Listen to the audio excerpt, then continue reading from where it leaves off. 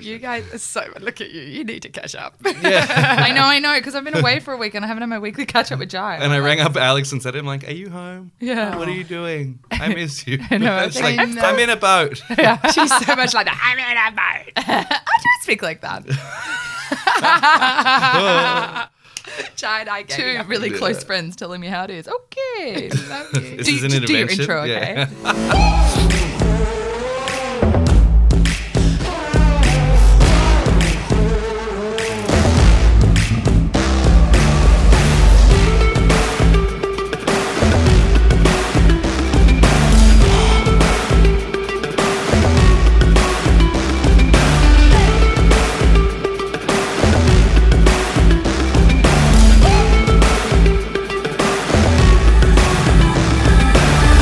Hi everyone, and welcome to Maker and Creator, the podcast about creativity and inspiration. My name is Jai Smith, and I'm joined in a hotel room. Sounds very saucy, sounds like the other podcast I do, by Alex Adams. Is this better in bed? I could be. Oh. This is how we recorded Better in Bed, next to a bed. In a hotel room? No. Well, yeah, it was my room, but it was a studio. So when we used to bring guests in, people were like, "So we're just recording audio, right?" Because there's like a big bed next to them. I'm like, "Yeah, it's fine." Well, just to clarify to all the listeners out there, no, we didn't wake up here in this bed. I am reviewing the Hyatt Regency in the Reviewing city. beds. Yeah, reviewing beds for my day job, Eat, Drink, Play. And we decided to record here this morning. Good. And you've been away, and I haven't seen you. You've been in the Yeah, Wet Sundays. living it up. Around. I didn't wash my hair for 7 days. It felt so good to have a shower. Sounds dirty. Yeah, it does. Okay, let's Anyway. move right along because It's 9:30 in the morning as well. If we sound different, like things are different. you have a croakier voice. I do. I like it. My And- Better in Bed voice. And we've got you drinking coffee as opposed to cracking tinnies. Yeah. God. Okay, well, moving right along. Ugh. I'm really excited about our guest. So Tamazin Holloman is the founder and director of Secret Squirrel Productions, a creative experience agency which, amongst other wonderful things, produces underground cinema, which is a live immersive cinema experience held in undisclosed locations in Sydney and Melbourne. Welcome, Tam. Hi, thanks for having me, guys. Wow, very fancy. It is fancy. Yeah, this is the most exciting, other than my my living room. Yeah, I don't know. It's pretty good. I think this is up there. You know, we could do them all in here, but it'd be expensive. Yeah, we could. Does any hotels out there listening to the pod want to just We'll do it. host us every week? I like this idea. Yeah, I think it's good. So Tam, I'm really excited to have you on the show. Jai, I don't know if I've even told you this. How I met Tam was obviously I run Secret Foodies, Tam runs Underground Cinema, which is kind of the same but on a bigger scale. And for movies, you don't know where you're going, you find out, there's a theme. Tam will tell us a little bit about that in a little while. But someone approached us, this is probably like 6 years ago, more maybe, and said, "Oh, we want you to both work with us on a project," and we met each other. Secrets. Yeah, it was like a secret film meets a secret food experience, which was a brilliant idea. that's cool. But then we both decided we didn't want to work with that third party, but we just really? wanted to work with each other. Wow. We dumped the third party. We ditched them. Really? And we were like, we don't need them. We're going to go do our own thing.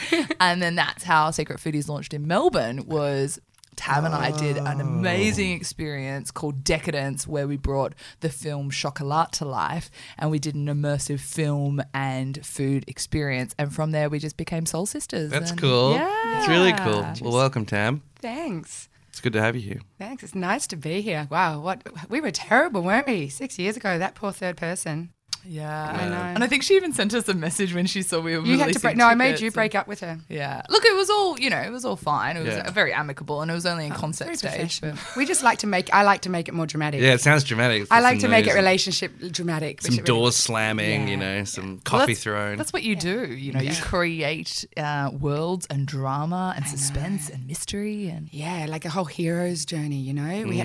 We had to achieve the unachievable together and go through the fire and brimstone and odds all against us, and then the light comes through and we've achieved amazingness. That's what we do. Yes. Where did you come up with the idea for underground cinema? Oh, okay, that's a good one. So, Underground started nearly 10 years ago. I had a background in theatre, performing arts. I'd lived overseas for 10 years and I'd worked in events. Yeah. a lot, and so that kind of amalgamation of that, and my minor was film, like I loved film, so I was actually it's a combination of all those things. And whilst I was overseas, I did see this whole beginning of the immersive movement, really actually in more conversation than actually seeing it. Yep. And that really, I remember it triggering buttons for me. I was in New York at the time working events, and I was finding it very stale, very cookie cutter, very, you know, putting the same pieces together just in different orders. Pretty flower budgets. Yeah, pretty flower budgets is what I talk That's what we about. call it. Yeah. That's what we call boring events. Pretty Yep, flower. pretty flower Yeah, budgets. is that because I've told you that? Yeah, really pretty flower budgets. And I would see guests just wanting more, and then I realised theatre was also that attempt to do that, but theatre wasn't reaching people either, and I was sort of frustrated with that medium. So it was something about the amalgamation of doing, having the immersion of a theatre, taking it off the stage, but yet also running it with the business of an event, you know, that was interesting. Underground in its particular format is quite brilliant, and it was definitely inspired by a company in London called Secret Cinema, which I'd never seen. I hadn't seen until 3 years of doing Underground, but I understood the concept immediately, and that was they did everything I'd sort of thought of, and I'd kind of designed this insane immersive experience. But they used the film as the sort of rounding point. So effectively, what we do is we go to, you don't know where we're going to the last minute, and you find out where it is. You know what the theme is, you know the genre, you kind of know sort of what kind of world you're walking into, but you don't know the film title. And you have to get dressed up. And you get dressed up and you get engaged. So when you arrive, you walk onto what is like a living and breathing film set. Right. So we recreate the world of the film you're about to see with actors, sets, costumes and locations. So this whole 360-degree world that is completely absorbing, and you can't see behind the matrix, so to speak. Yeah. So anyhow, guests come to that, walk into that world, and they play in that world for about 2.5 hours, and then they sit down and watch the movie reveal. Right, You would right, love yeah. it. You have to go. And you don't know who is an actor and who is a guest sometimes. Oh, really? Because everyone gets all dressed up. Like they go all out with their costumes.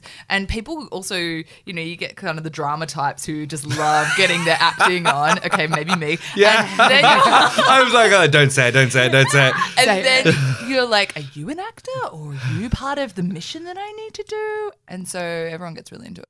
Yeah. If you don't get in costume, you're a loser. Right. And I try to be nice about it officially, but now I notice but other guests just, you know, now people do, like I reckon it's like 90% dressed up. People get dressed up. They do incredibly. And do you think like people want these experiences kind of be, you know, into lack of a better word, kind of in real life because we are going so digital and because things are becoming so, you know, we are going 2D as we kind of go back through a screen. So then what we're looking for is kind of this idea of, well, what'll make me feel something in the moment, make it something that's spontaneous, etc.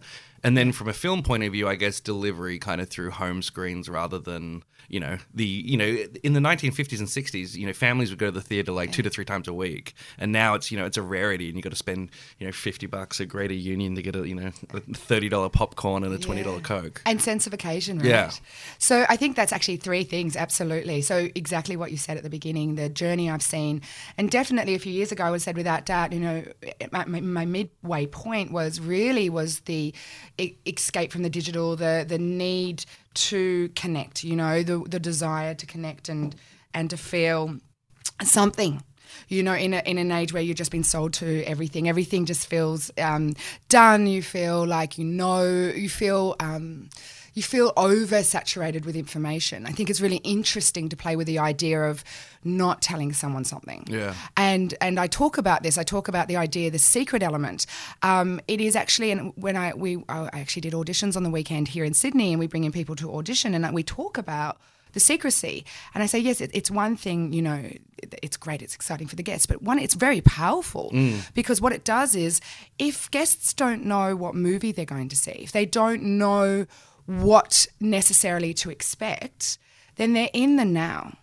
and they're sort of discovering every minute as it goes along because they haven't been able to read about it when we haven't told them what's going to happen next. Yeah. So for the first time, they need to be present. And because they don't know the movie, and humans love discovering, right? We love, that's just innate, right? So we want to figure it out, right? There's that excitement. And being told no is even more exciting. In this age, you know everything. So you're engaging in this world for about 2.5 hours, and you're meeting characters, and you're being sent on missions, and you're discovering what's behind closed doors, and solving things and seeing things and experiencing things. But you're porous and you're paying attention. And you're kind of raw as an audience. Yeah. I mean, you're not coming from a pedestal, judgy position because you're too busy being in it. And so the secrecy is an incredibly powerful performance tool that makes our guests engage on a whole different level to anything I've ever seen. And we warn our actors, we train our actors up about that. We're like, they've done stage work, they've done film work, they've done all this stuff. I mean, that there's nothing like an underground audience. And I come down to the fact that I sort of believe it's because they're in this not knowing state, that they are listening and partaking in a such more intense way, really. Whereas if you go to something, like if you're going to see, I don't know, like a stage show of whatever, and you kind of know what you're in for, you're literally going to spend most of your time in your seat judging the performances, judging the lights, the thing. Well, yeah, I've seen Phantom of the Opera a few times and it was okay. I like this one, but I preferred the other one, whatever. Yeah. So, but the point being is that you come from a place of judgment because you know what you were expecting before you went there. So it's always based on comparison rather than discovery. Exactly. And that's interesting because when you're on the internet and on your phone and your digital and this digital life that we've seen this saturation for 10 years, we feel like a place of judgment at all times. Yeah. Because we can cross-reference anything we're reading or learning about at all times. And it's very rarely that we're just in a childlike state of discovery without being talked down to as well. That's the other thing. Because the only other time you learn is when a teacher is telling you what to believe and what to feel. Yeah, exactly. And that's being told what to feel and think. And I think that's the second phase. So the other thing about the creative process that I try to design, or when I try to design, is it's very important to be aware of the audience. And I'm not designing experiences for kids. I'm designing experiences for incredibly intelligent, functioning, highly successful adults who are taking this leap of faith in a world where they know everything to know nothing for a bit and to discover with you. So you can't talk down to them through narrative or experience. You can't be like, okay, kids, we're moving over here now. Like all this, you're not herding cattle. It's about designing intelligently for the intelligent audience, because I think in that sort of space that you create of discovery, of not knowing, it's about building trust with your audience. And one of the things you do is create space for them to discover.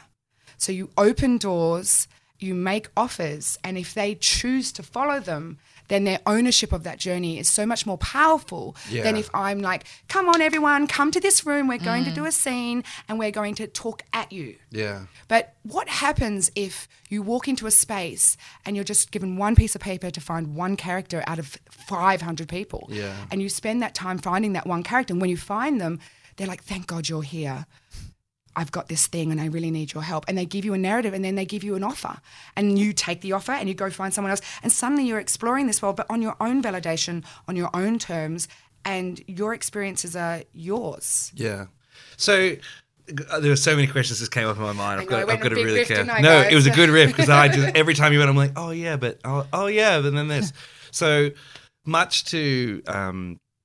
See, I don't know if I'd be like, I'm nervous about thinking about this already. So I'm looking at Alex as I say this. I'm like, that doesn't work for a podcast. Is because the first question is this actually for everyone, or is there a group that you cater more towards? Because my first thought was, what if you're real shy? How would this translate even, to Hong Kong, where I spend a lot of time? And then even thinking about, how, or would it become a mask for people where it's like, oh, this is who I am in real life, so this allows me to be this different part of me that I wouldn't be okay with, or that I wouldn't normally be okay with in the outside world. And then thirdly, all I was thinking, I'm like, I don't know if I could do it. And then I'm like, but I love playing Dungeons and Dragons growing up. Like I understood role play and I loved all those things. But is there a certain amount of fear? Like is there a certain amount of trepidation from people who aren't as extroverted as, say, Ms. Nida on my left here? Or? But it's a choose your own adventure, right? Yeah, it is. Yeah. And I think so. And I think the thing is, it's about opening up lots of levels, you know? So my thought process is, after we've designed everything, is we sit down and I go, worst case scenario, a guest comes in and just sits down in a chair and doesn't move, right? In the square, because we don't go see the movie until the end, right? So you can't just sit in front of the movie. But, you sit down in the middle of the square, like we did Children of Men, you know that. Oh, I love that movie. I love that movie. Oh. We've done I that. love that. And he's so handsome as well. Oh, so good. So good. Oh, wait, so everyone in the whole lead up everyone was in that movie? Yeah. That's cool. Yes. Yeah. That's really cool. I think you need to so I think you need to explain a couple of the Yeah, worlds so that you've done. I went to really high concept, didn't I? Yes. Bring it, come back to the worlds that you've created. Like, I went to some of my favorites that I've been to. I mean, anything from Children of Men was amazing. That would be incredible. One time there was The Life of Brian. They did a comedy and everyone had to dress in togas, and you went there and it was like Roman times, and if you went to this VIP area you got fed grapes, and then another area you went and you could do a stoning. So they had these fake rocks and you could throw rocks and do a stoning, and then you got taken away with the Spanish Inquisition, and that was hilarious. Another one I love was Beasts of the Southern Wild, which was a beautiful sort of art house film, and it was based kind of on post, it was in New Orleans, right? And it was post the Katrina. Yeah. Did you tell me to watch that? Yeah, it's an amazing movie. Yes, I told Fred to watch it on a couple episodes Oh, ago. right, Yeah. right. And that was really cool, and it was down at the shipping yards, and we all had to get on this boat, and then there was an Elysium world. There's all these different things. So you probably explained it a lot better than me. No, but... not at all. I love listening to it. Oh, and another one was Casablanca, where they actually in Melbourne they did it in an airport hangar and had an actual plane there, and everyone was dressed in this beautiful sort of vintage attire, and you were in an airport hangar. And in Sydney, where there was.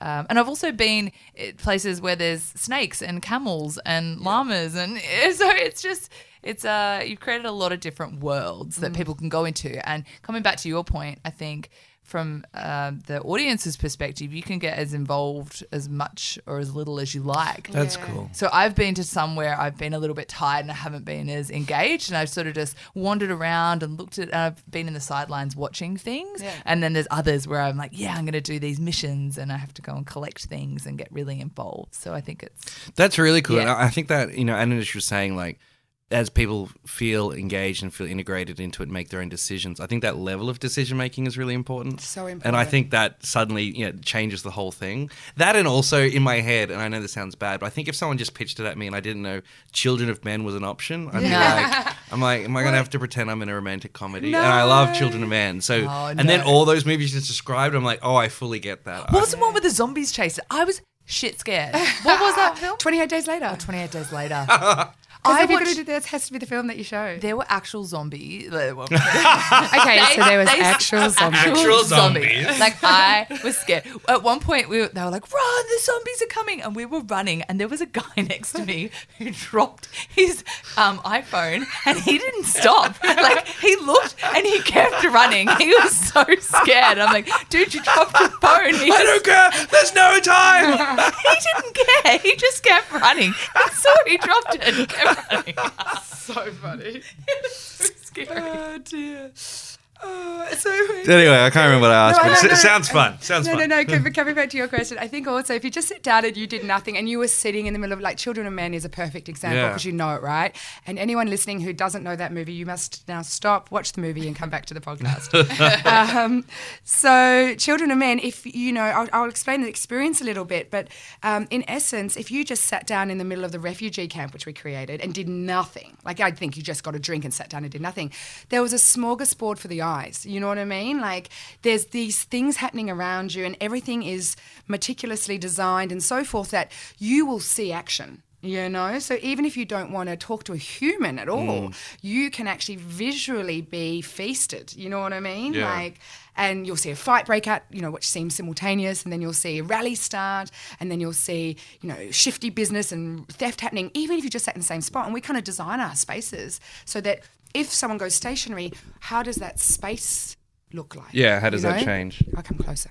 That's all right. Now I was pointing it down. Just get you. So yeah, anyhow, but look, Children of Men. Shall I tell you what happened for Children of Yes, Men? please. All right, And there's a bar as well, like yeah. during Oh, this so one, so you can so I'm drink drinking, and yeah. you can eat food. That's and stuff. actually really So important. Jai Smith Yeah. is fine. Yeah, you're Jai fine. Smith's fine. Crack all the tinnies you want.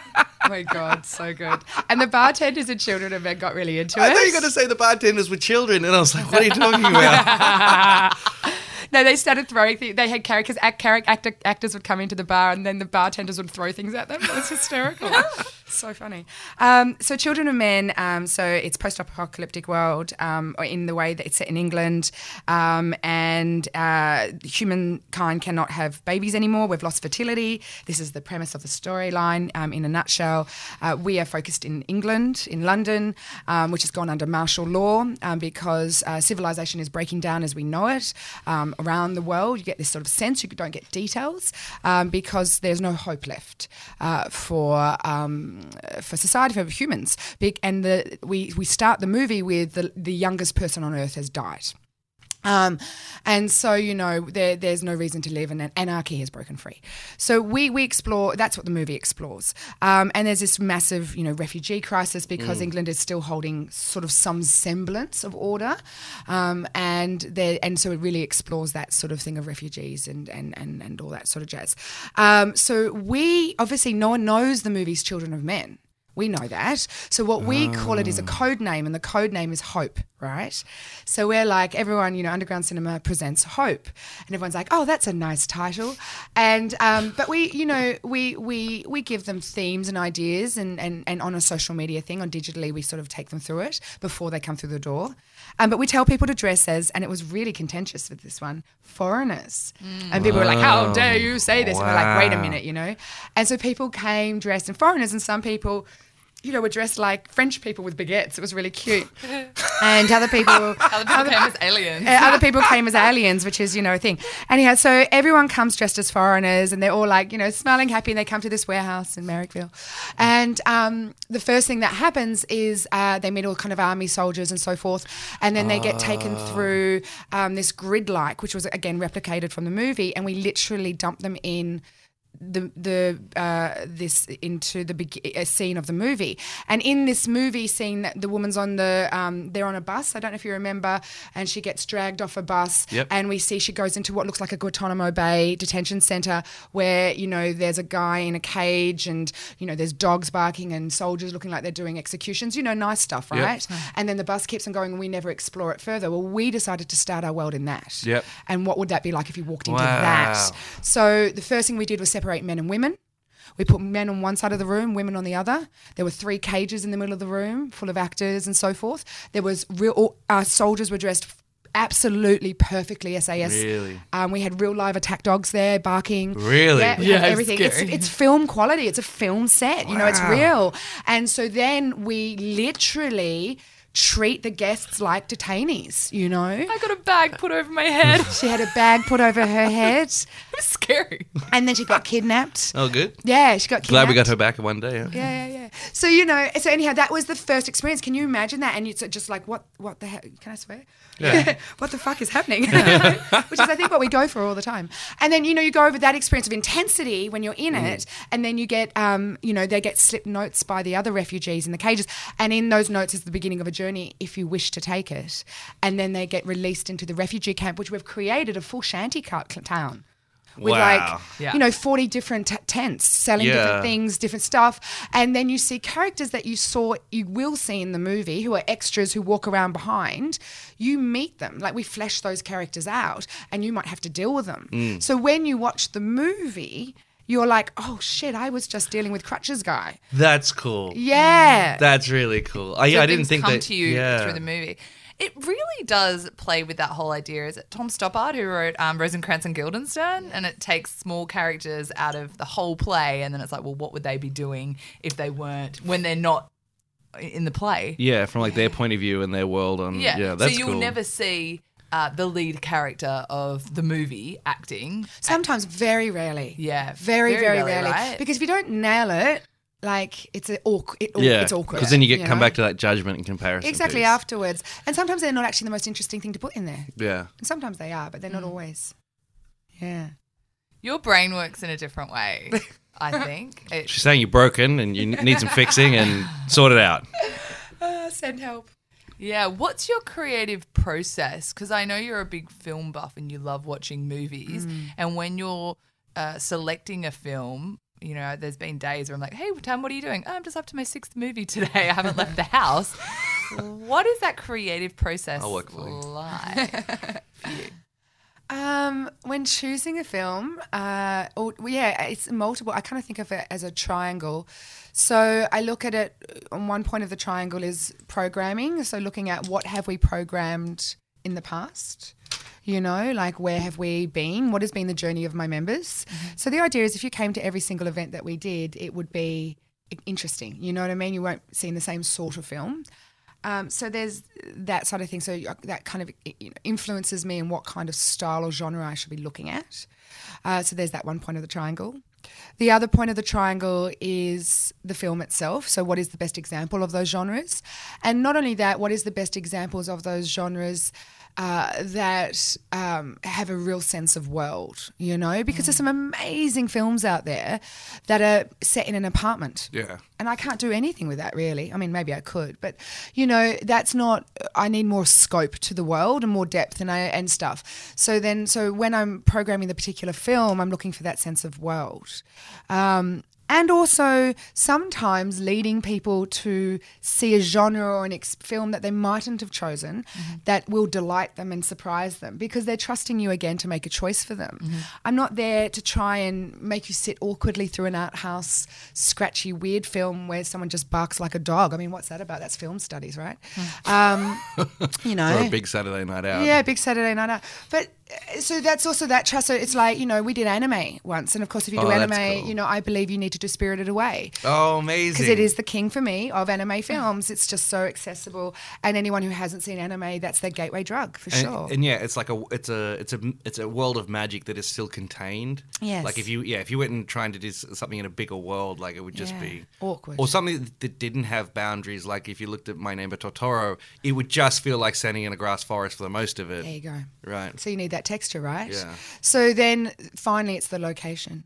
The worst thing that can happen to me is I find the location first. It's And the you wanna- worst thing. You find a location that you adore and then your brain just goes into this white noise of panic because you're like, I need to use this location, but what movie is it and what genre is it? And then so really my triangle in a perfect world works in the order I sort of said it. But you find a location fits it. Most likely, more than often than not, I get the first 2 points and then I spend a ridiculous amount of time trying to get that location, you know? And because we're doing, you know, shows in spaces that don't have shows in them. Yeah.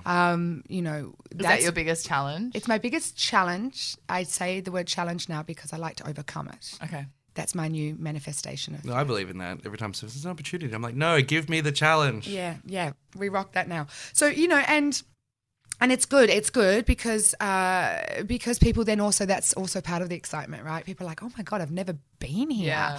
Or I didn't even know this was here, or, you know, and that's beautiful when you can do that for a venue as well, you know. Or a But I location. know that that's really hard with me with Secret Foodies because we only ever do this one venue once. We only get one shot at it. Yeah. And so it's really hard. Like you have your expectations, but then you have to put your trust in, well, for me, it's the trust that the chefs and the venue and everything's going to deliver upon my expectations. If we were going to do it the second time round, we'd nail it, but we only get one shot. So It's the hardest thing. Yeah. Without doubt. I know that you would have similar Oh my God, yes. challenges. So is this your day job? Yeah. Secret Squirrel Producers Underground. Right. So that's our flagship, biggest thing, you know, and best example of immersive that we do. Yep. It's our living and breathing portfolio, so to speak. Yep. And that's what we have a massive team working on it. We have a team in Melbourne and Sydney. Yeah, how many people? We have about 30 actors. We have a troupe, so we have 30 actors in Melbourne, 30 actors in Sydney currently on board, so 60, but we've got probably 200 on the books. Yep. We have set team, costume team, But yeah, we got all. It's a big little team. You know, a big little team. It's a big team really to do what we do, and then we do that twice a year. And then Secret Squirrel has, you know, we produce other things, smaller boutique things, which has a smaller team that work on it, and then we get clients that walk through the door. Like you guys did produce the Call of Duty launch like a year or so ago. Oh, really? Yeah, you would have loved. Oh, I guess get on these lists now. Yeah, which tell us about that time. That was cool. Yeah, we did a escape room in a 40-foot shipping container. Really? Yeah, zombie escape room. And it had never been done before, ever in the world. So we just, you know, studied and learned and you know, designed it. And we designed with a film set. We had a set builder who was from Film Set. He's amazing. And we dedicated like 6 months of our lives designing this insane escape room. Yeah. And then you put it in the middle of Federation Square. Exactly. So we put it in Federation Square and we made it interactive as well. So you got locked into a shipping container. You had to, you know, solve like 7 or 8 puzzles to get out. And they were all different psychological puzzles. By yourself or with a partner? No, you went with a little group. And so you had to work as a group to do it. And then at the same time, we had cameras in there so we could have eyes on everybody. We had actors who were playing this Shadow Man, you know, character from the game. Yep. And the Shadow Master would tease them, control them, and talk to them in real time. And they were like, oh my God, how are these people seeing us? So it was interactive. And at the same time, we had live zombies, real zombies. Real zombies, again. It's amazing. I'm the only one who seems to have real zombies. Yeah. We had those trying to break in, and they were out the front and things. So yeah, and then you went through the thing and you hopefully escaped with your life. Amazing. But again, it's about putting the stakes high, so it felt really, really real. Yeah. And it didn't feel like some playground sort of try hard thing. It was like we commit, you know. I think that's what we do. We fully commit to whatever world we do. Yeah. So that's sort of the agency stuff we do. Okay, awesome. Yeah. And how long did it, you know, what did it take for you kind of personally to be able to get there? And kind of when did you know that, oh, I could do this full time and this is my fucking agency? And I went full time from I put it all in. I put all in from the beginning, you know. And I was really realistic about what that meant. And I think, have we talked about this maybe before? I think maybe I've said it to Alex, but, you know, I didn't have any illusions of grandeur. You know, I didn't start an agency or this to be sailing a yacht, you know, and being super like princess. You know, I wasn't like means to an end. It was like I was really realistic about the sacrifices it would take to have any level of success. And that meant like living in the back room of my mum's place for 2 years, eating soup. You know, seriously. Eating soup, my biggest sacrifice. I did not get thin on soup at all, which is a weird thing, right? I thought I'd be really thin. Just you eat all the bread you can when you can. No, I was just super ridiculously, outrageously poor for a few years, but like never give up. Like took away the safety net and go for it. You know, go for it for gold. So we started the agency in reverse. So we actually started underground. Yep. Before we really started pushing the agency, because, you know, 9-10 years ago, nobody was using the word immersive. Yeah. Now that's hard to believe because everybody used that word, yeah. right? And everyone's saying that. And a lot of people say it and it's not really. Yeah. Like it's just a themed party, right? So we were studying ahead of our time and we knew that. And I kind of knew that 5 years ago, you know, that it would be 5 years for people to catch up. So it was about, you know, being at the forefront of the industry. Yep. And then the thing was, you know, going out there and just effectively delivering every single time something of, you know, the same quality every single time, just batting it. You know, you had to be bet on. You know, you had to be something you could bet on and just consistently going out there. And also taking hits in the way that, you know, I remember that, you know, we were only doing 1 night or 2 nights. Now, we could have done 3 nights, but we wanted to train our audience's buying mentality to selling out. So, you know, there was strategy behind that too. So we would have made more money if we could have done that 3rd night and probably sold it out, but we would have sat on kind of empty tickets for a while and been, I don't want to go into that theatre realm of buy my ticket, please come to my show. So what we did was we'd do less shows than we had capacity for. We'd sell out really quickly. That trend started happening until people started learning, shit, Underground's on sale tomorrow. We need to buy tickets within the first hour if we want to go. Yeah. I've never seen tickets move so fast. Really? These events sell out. But can you take us back even further than that? Because what I've always found your story really inspiring because you came back you'd been traveling around the world, and then you came back to Melbourne, where you're originally from, and then even like you got a grant, or like you kind of this whole process of how you were going to even your business plan and all that sort of stuff. Will you share that with us? Yeah, that's probably good, right? I feel like that's really interesting because a lot of people listening would think, wow, that's amazing, you're so successful. No. But behind, you are really successful. No. I made all this up. This is a lie. Yeah, it's hard to think, how could I ever do that? Whereas if you take it back to how you started, from little things, big things grow. So yeah.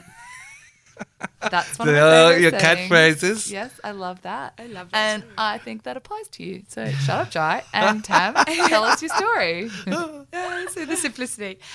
So I came back from overseas. My dad was sick. So he wasn't well, and I knew that, and that's why I got on a plane home. And I spent the last 6 weeks with Dad before he passed away. So this is really the story, right? And I think it's important to sort of say this story, I think, if I'm going to say it, because I think it's important, and I'm only getting good at telling it now, really. So, I lost Dad. He's my most favourite person in the world, real daddy girl, love of my life, and I miss him every single day. And when he passed away, when he died, the world just stopped for me, and the air just sucked out of the room, and there was nothing, right? There was nothing. I was meant to get on a plane back to England to actually go and work on a TV series in Scotland. This was a really huge thing. I'd kind of just come to my meaning of wanting to do producing and stuff. And I hadn't done it. It was the beginning of what was possibly an amazing career. And I was at home in Australia. Dad's just passed, and I've got no money in the bank, not a single cent, because I've just been sitting with him, And he passes, and I've got a return ticket, and I don't get on the plane, because everything just shifts, right? And I just felt like I needed to be here. I don't know what, but I felt like I was deep mourning, deep sadness. And so this is actually the beginning, really, because I had nothing, and it was the GFC, Global Financial GFC, right? Yeah, 2009.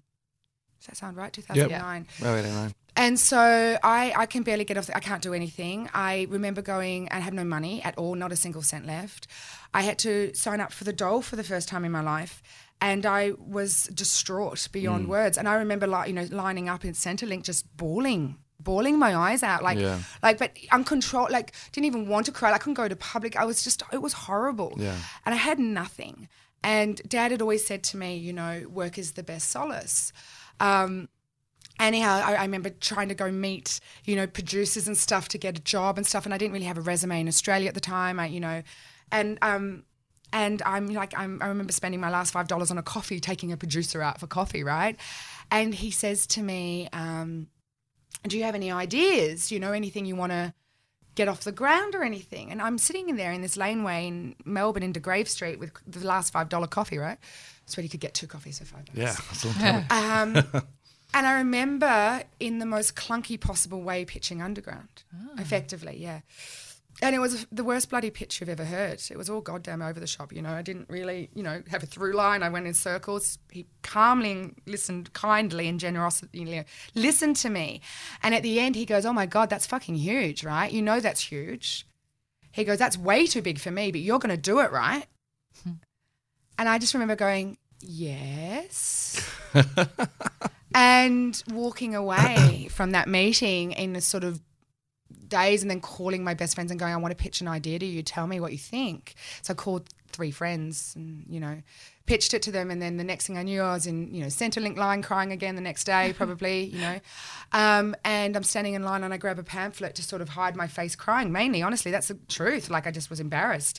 And the pamphlet was for the NEIS program, which is the New Enterprise Incentive Scheme.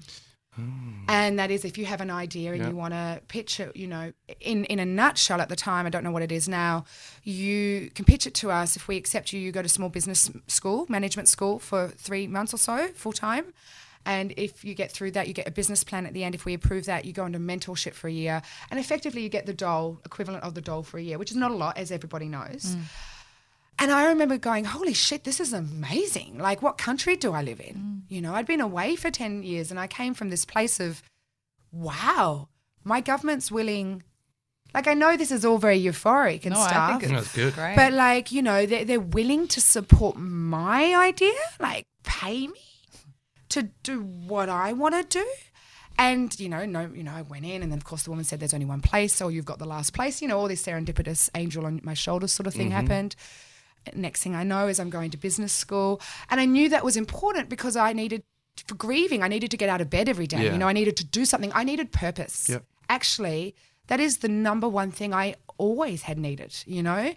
And with everything I had, I threw it into this. So every day I went to school, I was like at the front of the class, you know, and I was like writing all the notes and I just put everything I had in it. And I was such a goody two-shoes because I came from a really humble position of knowing nothing, you know? And I'd done a uni degree, and I'll tell you what, a uni degree does not give you practical sense with business by any goddamn Certainly means. does I not. can define postmodernism, but I have no idea how to fucking How to run do a a business. P&L, Yeah, exactly. How to run my cash flow. No idea how to even, do any of the tools that you need. Yeah. And here was this TAFE course whereby they stepped you through everything, all in relation to your business. You weren't cool. doing Jack and Jill started a farm, which has nothing to, I don't give a shit about Jack and Jill, but it was like underground cinema needs, everything was about my business, And everyone in that room, the niece course, who came in with the attitude of like, I'm just doing this to make money, to get the money. Like, I know everything. I fucking hate being here. Like, everyone who came from that attitude failed Yeah. yeah. within months, right? And the only ones of us who like open-eyed, humbly went in, even into classes we thought we knew the stuff and still were willing to listen and learn and just sacrifice all for it. Yeah. So I guess that's my genesis. My point was that's how I did it. And when I said before, like, so for 2 years, like I lived in my mum's back room. I ate soup. I had no life. But I was really aware of that sacrifice. So actually when we started doing well a year and a bit in, I was like, wow, this is great. Yeah. And every time we've done well, it's like, wow, this is fucking great. So I'm never sort of dissatisfied because I'm not coming from this place of you know what I mean? Like, Yeah. So I knew nothing. Like, I knew fucking nothing about the most simple things. I didn't understand when I bought an Apple computer that I needed to load Windows onto it. Like, That's okay. I don't think a lot of people know that. Yeah, but like they have pages and stuff now. I'll give you off it. Confusing. but I mean, some really, really fundamental things. I Yeah. had no idea. So my learning curve was like that. But the thing was, I was always learning, you know what Yeah. I mean? And then just keep going because that's it. And then your overheads, I mean, it was sort of like you would put an event on sale, so you'd get ticket revenue, so then you could use that to fund the show, and then it just sort of went from there and there, right? Yeah. And built and built and built. And then how many people came to your first ever show? 145. Okay, and now you get like We only hundreds. did one show, right? But we could have done twice that because the idea was strong enough even at the beginning. So we could have done 300, but we chose to do one show for 145 and sell it out. Yeah. How many people come now? Oh, Across five- Sydney and Melbourne, oh, you'll get like thousands. thousands. Yeah, we'll do about 3,000. Really? Yeah. Fuck me. 3,000 across both Yeah. cities. That's fucking amazing.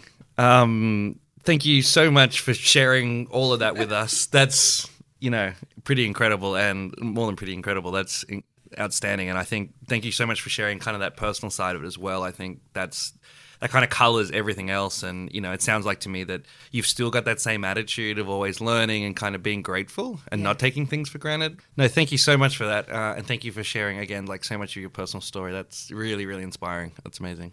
Thanks, guys. Thanks, Tam. And thank you guys for listening. If you want to get in touch with us, perhaps you are a creative yourself or you know someone that we definitely should be interviewing, drop us a line. Jai, he's over at Jai Smith or Double Star Co. And you can hit me up on social media. I'm Ms. Darlinghurst. We are on iTunes and we're on Spotify now. Hooray, Woohoo! Spotify. So yeah, you can look us up on Spotify, Maker and Creator. And yeah, we'll be back next week with another episode. Thanks for tuning in. Nice. Thank you. Bye.